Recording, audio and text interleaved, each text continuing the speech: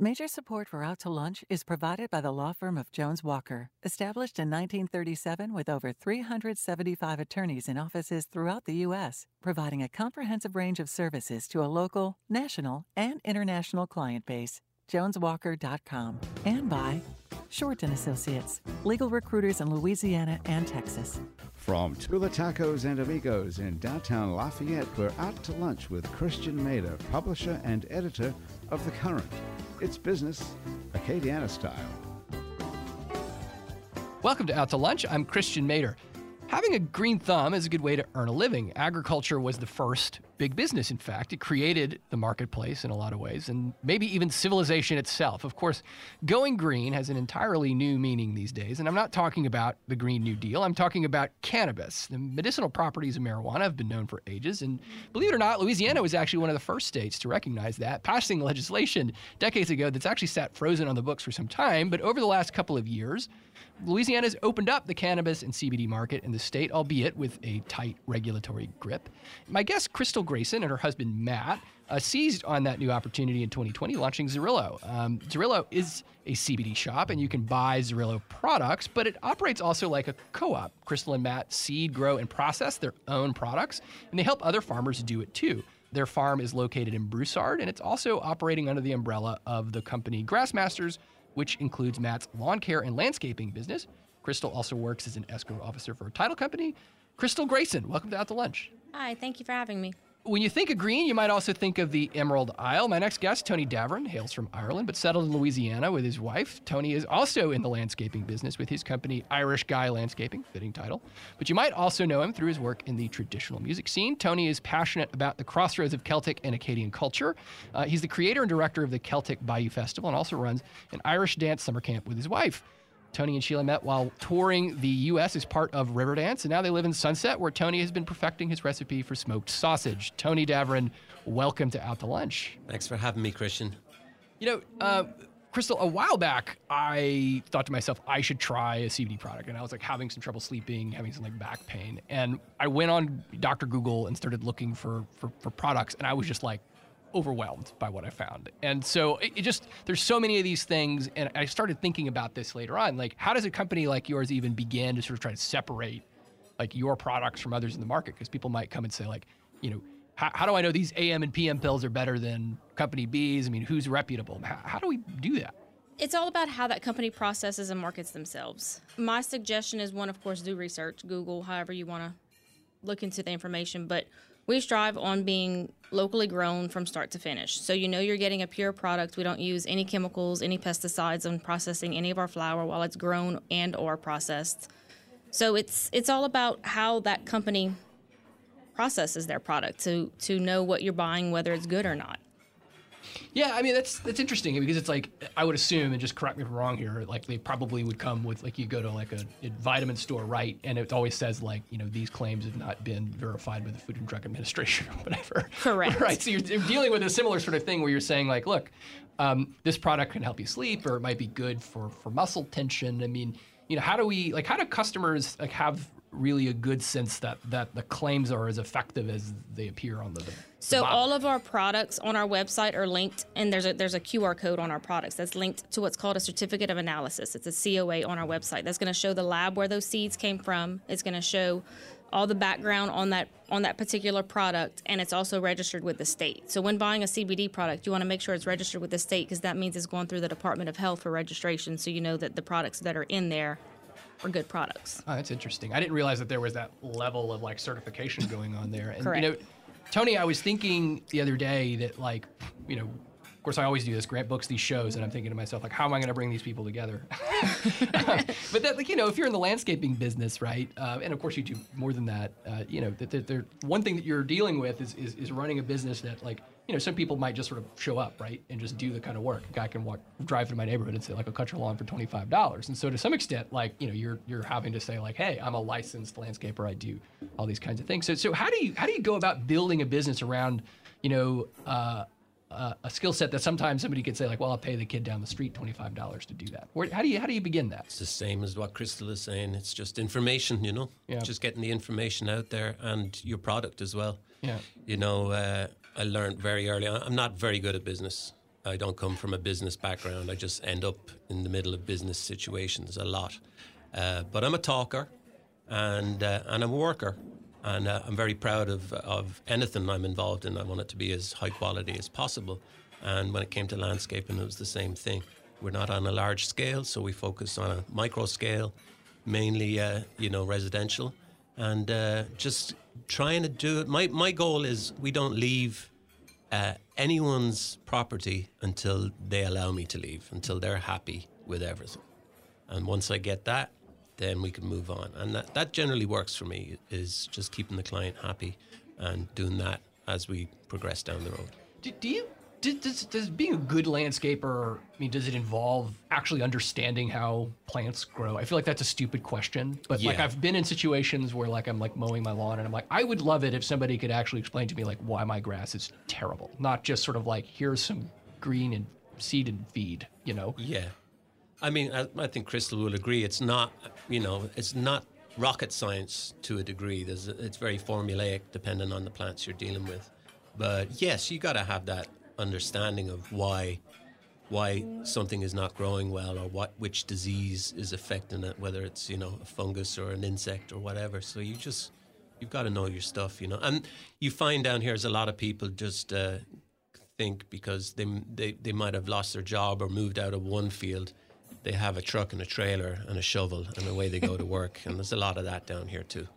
Yeah. There is. So Crystal, I'm just curious, does cannabis grow particularly well in Louisiana? I know it's, it does. Seems like a hardy plant, but it does. The climate's good down here for it, but we grow indoors. Okay.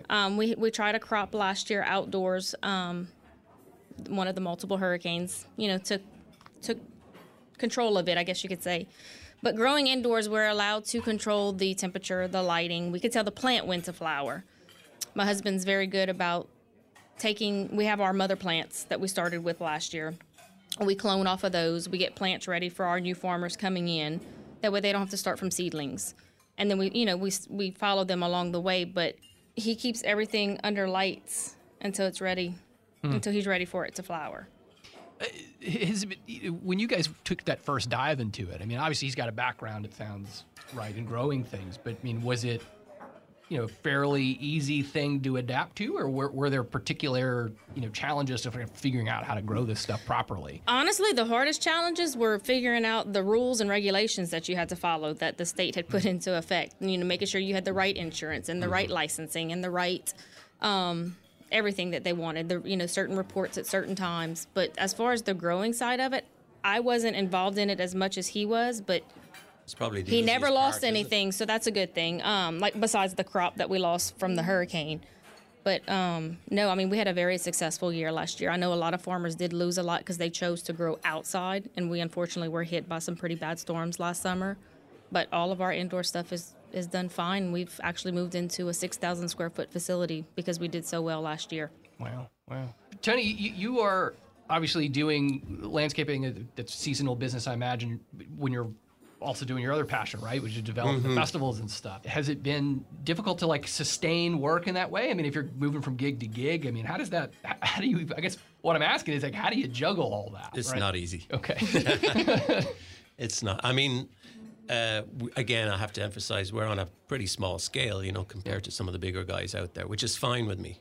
My main focus is on our summer camp programs with my wife. That's our main source of income. And it's our passion, that's I'm passionate about landscaping, of course, but, music and dance and the summer camps that we invented and have been maintaining for the last 21 years are, our important focus for us. So, yeah, I got to juggle maintaining that. Now, my wife does most of the office work. The office is on site at the house, so she takes care of the actual, the running of the camp as far as paperwork and forms and everything. But once the summer comes along, and that's busy time for a landscaper, I literally down tools and head off to New York and California for 2 months or a little longer.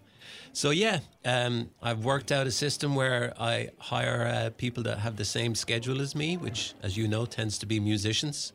They're busy in the summer, and I've been lucky to find some great musicians who are also fantastic workers, learn quick on the job, have a passion for plants and for art, and I consider landscaping a form of art. Absolutely. Everything from the start where you design and then install, and then that last feeling you get when you stand back and look at what you created.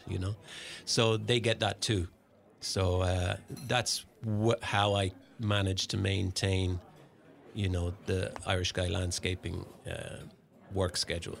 And then they understand when we have festivals, and generally they're involved in the festivals too, and are either working to help set things up, or indeed part of the festival itself. So it's fun. We figured it out. It's fun, but it's still, it's a lot of hard work, and it's a lot of, as you said, juggling.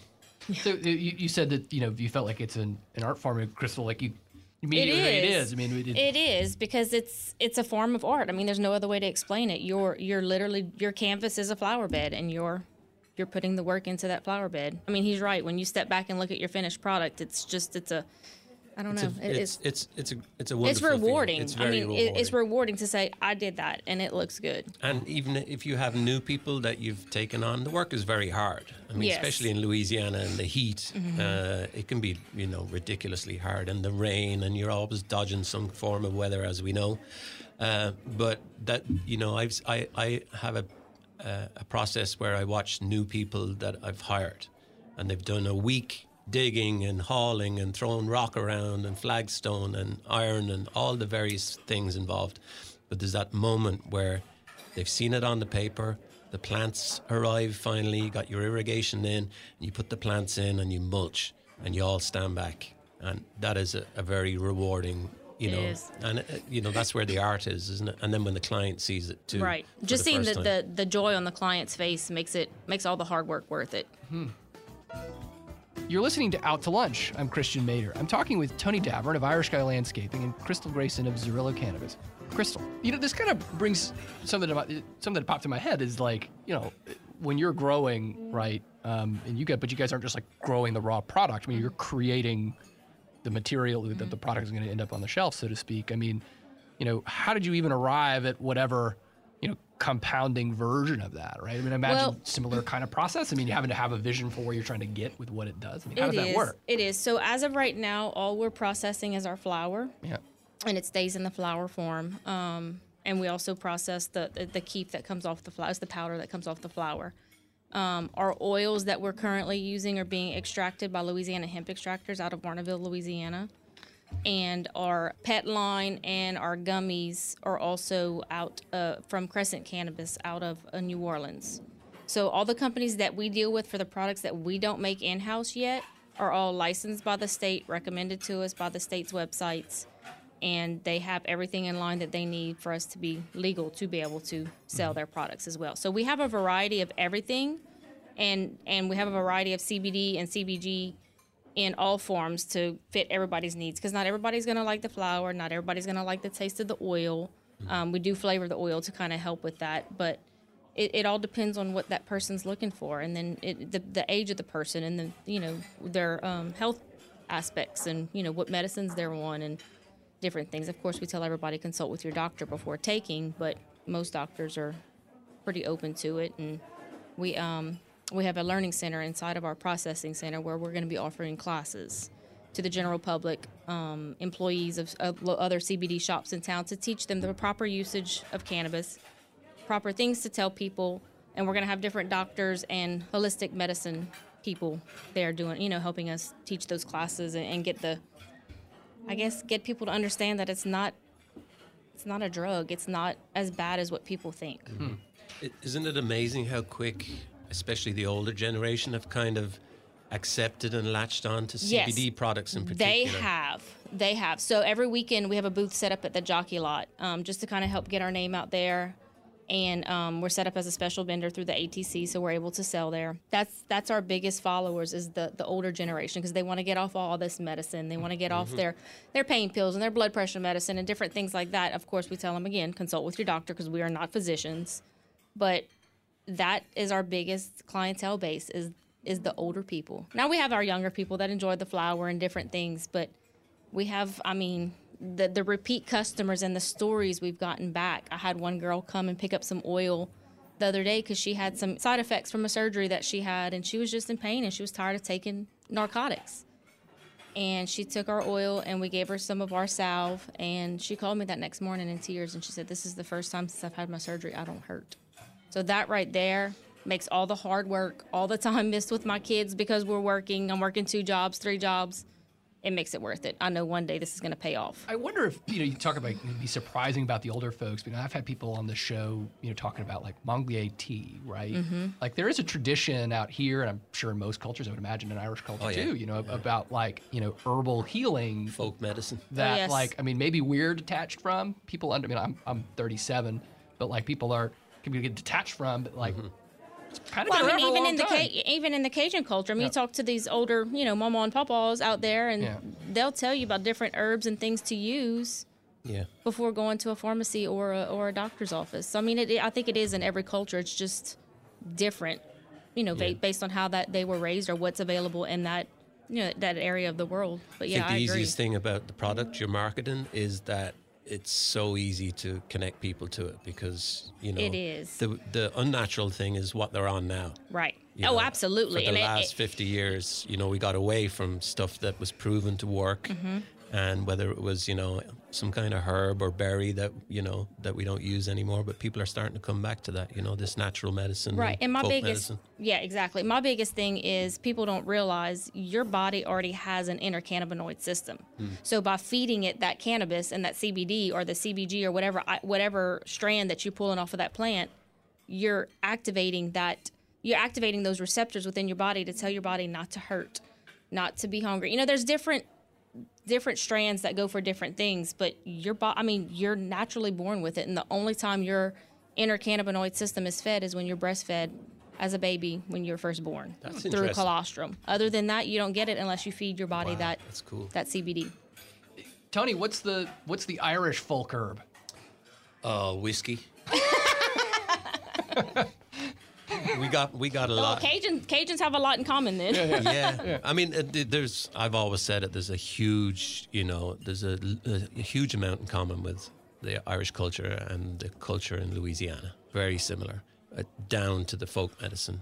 We've got a lot of seventh sons. We've still got people that treat ringworm and all kinds of skin ailments with, Kyo's blood. So if you're a certain member of a certain family at a certain age, then you have a prayer that you can say to heal stuff, and hey, it works, And then there's always been a lot of natural herbs and stuff that we use to cure ailments in Ireland. So yeah, we got a lot of same things in common. It's really interesting. It's kind of like they call the traiteur over here. Mm-hmm. Yeah, where they just they pray over you, and I can remember being little and going, my parents bringing us to one for a sunstroke or whatever the case was, and it always seemed to help. So we same didn't have aspect. sunstroke was never a problem in Ireland. Well, yeah, no, I would assume not. I guess one thing I've noticed is treater culture has become something that's marketable to some extent, right? And I don't mean that cynically. Like I said, I've had people on that sell Mongolier tea. They sell these sort of products. Is there a similar thing happening, in Irish culture where people are saying like this sort of seventh son thing kills? What did you call it? Kills blood? Kyo's blood. What is that? So if you're like the oldest or the youngest member of a family of 7 Kyos, K-E-O, I guess the equivalent here is Kehoe. Do you have Kehoes here? Kyos, it's an Irish family name. Okay. But we grew up with a family of Kyos, and I have a friend who's a farmer, and he was always getting ringworm. And he wasn't particularly into the folk medicine side of things, but nothing would ever cure his ringworm. But he would go to see Barney Keogh. And Barney would prick his finger, drop some of his blood, his holy blood on it, say a prayer, and the ringworm would cure. It's amazing. So it's interesting to hear it in these terms, because I'm hearing what you've had to go through in terms of regulation, right? Which happens all the time. You talk to people who do just sell anything, food, right? And you kind of this layer and layer and layer to get at, this product that people have sort of generationally understood to be good for them, or at least not bad for them, right? Right. But I guess with cannabis doesn't have a particular culture in Acadiana, right? Or maybe. Oh yeah, it does. Maybe outside. It's not its followers. Maybe at the Bayou Celtic Festival. Yeah. We might need to go check out that festival. We are a family festival. Yeah. I going back to, I think it's not a case of marketing, although you know it's easily marketable. I think it's just very easy to connect people to plants and nature, you know, especially, you know, seeing as we've gone away from that for a long while. I think it's the easiest thing in the world is like, and you know. Well, and when you break it down to where they can understand it and it's in layman terms and not all these scientific names, and you explain to them and show them the studies and the information that go behind it on what it does and what it works, and you got true testimonies of people that are actually members of the community, it helps. But even the way you put it here today, like where you say, you know, we have, you know, CBD receptors built into our body, you know what I mean?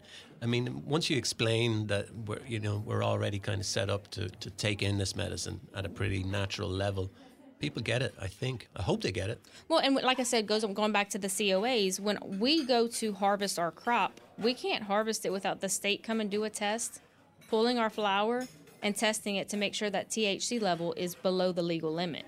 If it isn't, then they destroy our crop, and that's hard to watch. I've never had to do it, but other farmers have. And that's another thing. My husband's got a very good eye. He can look at a plant and look at the trichomes on it and tell you if it's hot or not. So once you explain to people the breakdown on how it's done, who regulates it, and you show them all the information that goes along with it, they're a little bit more open to learning more and trying. I've actually given people samples at the jockey lot. I'm like, here, your back hurts, let's rub this salve on it, go walk a couple loops and come back and see me. Or here, take this oil, come back and see me. And they always come back and buy. Does it matter how well it's grown to whether it's like if your husband's particularly skilled, right, at at growing this stuff, does it matter in terms of like that salve that's going to end up on somebody's back? Yeah, you want a good, high quality boutique type flower, which is usually grown indoors. We grow hydroponically. Like I said, we don't grow. I mean, we have some that are in soil as well, but it's all about what's put on that plant when it's grown or when it's. It's very it's very scientific at this stage. I mean, just like with regular plants and stuff. Yeah, I mean, you're going to have bugs, you're going to have pesticides, you're going to have fungus, but we don't treat with any chemicals. Everything is done with other herbs and oils. You give it exactly the fertilizer, the NPK. And we have scientists on staff with us that can come in and do different testing and different things and tell us exactly what that plant is lacking, whether it's, I don't know what the plants have and don't have, but I mean, they can tell us exactly what we need to do to fix it. You're listening to Out to Lunch. I'm Christian Mader. I'm talking with Crystal Grayson of Zerillo Cannabis and Tony Davern of Irish Guy Landscaping and the Celtic Bayou Festival. Tony, you mentioned weather being a big factor, right, in your landscaping business. But weather, I would imagine, also plays a pretty big role in running an outdoor music festival. So why go into another seasonally dependent business with the Celtic Bayou Festival? Well, the festival is a particular passion of my wife and I's. So, I mean, we don't do it for profit or for anything other than to, bring some traditional, authentic Irish and Celtic culture to the Lafayette area. But yeah, we've had our problems in the past with weather, especially with outdoor festivals. Right now we're back at Warehouse 535, although we haven't been there for a while, but we're hoping to be back. Fingers crossed, everyone, for 2022. So we'll see how that goes. But, there's always a few things. We were the first festival to get hit by the recent COVID shutdown. It happened literally the night before. We were ready to start our festival in 2020. So that kind of stung, but fingers crossed we'll be back at Warehouse 535 this coming year. I mean, it seems to me that what it comes down to, and I guess this is true of any business, right, is that what comes out is really a product of the care that you put into it. Right? Absolutely. So if you're like looking for something that's going to work, if you're looking for a good way to beautify your yard, I mean, you really do have to have people that are putting the care and the passion into what they do, and it's clear both of you bring that, and also like and a level of open-mindedness new, which is awesome to hear. So Tony and Crystal, it was great having you both on the show. Thanks for joining me on Out to Lunch Acadiana. Thank you. Appreciate it. My guests on Out to Lunch Acadiana today have been Crystal Grayson of Zerillo Cannabis and Tony Davern of Irish Guy Landscaping and the Celtic Bayou Festival. This show was recorded at KRVS Cypress Lake Studio and edited to fit in our time slot, broadcast on KRVS. You can hear our unedited conversation and find out more about Crystal and Tony, what they do, by listening to the Out to Lunch Acadiana podcast, which you can find anywhere you get podcasts and on our website, itsacadiana.com. If you want to know what we look like, you can find photos from the show on itsacadiana.com and on our social media. Out to Lunch Acadiana is a production of INO Broadcasting for itsacadiana.com and KRBS 88.7 FM. The producer of our show is Grant Morris. Our technical producer is Eric Merle. Today's show was engineered by Kieran McIntosh. Our associate producers are Molly Richard and Jan Risher. Our researcher is Claire Como. I'm Christian Mader. I'm editor of The Current, Lafayette's nonprofit source for local news. And for more local news and commentary, head over to thecurrentla.com and sign up for our newsletter. I'll see you here again next time for more business and conversation on Out to Lunch Acadiana. Bye-bye. Out to Lunch Acadiana is recorded live over lunch at Tula Tacos and Amigos. Tula Tacos and Amigos offers street-style tacos, margaritas, and an open-air courtyard on Jefferson Street in the heart of downtown Lafayette. Major support for Out to Lunch is provided by the law firm of Jones Walker, established in 1937 with over 375 attorneys in offices throughout the U.S., providing a comprehensive range of services to a local, national, and international client base. JonesWalker.com. And by Shorten Associates, legal recruiters in Louisiana and Texas. Mitchell Foreman wrote and performs all the music on Out to Lunch. You can hear Mitchell's music anywhere great jazz is sold or streamed, and at mitchellforeman.com.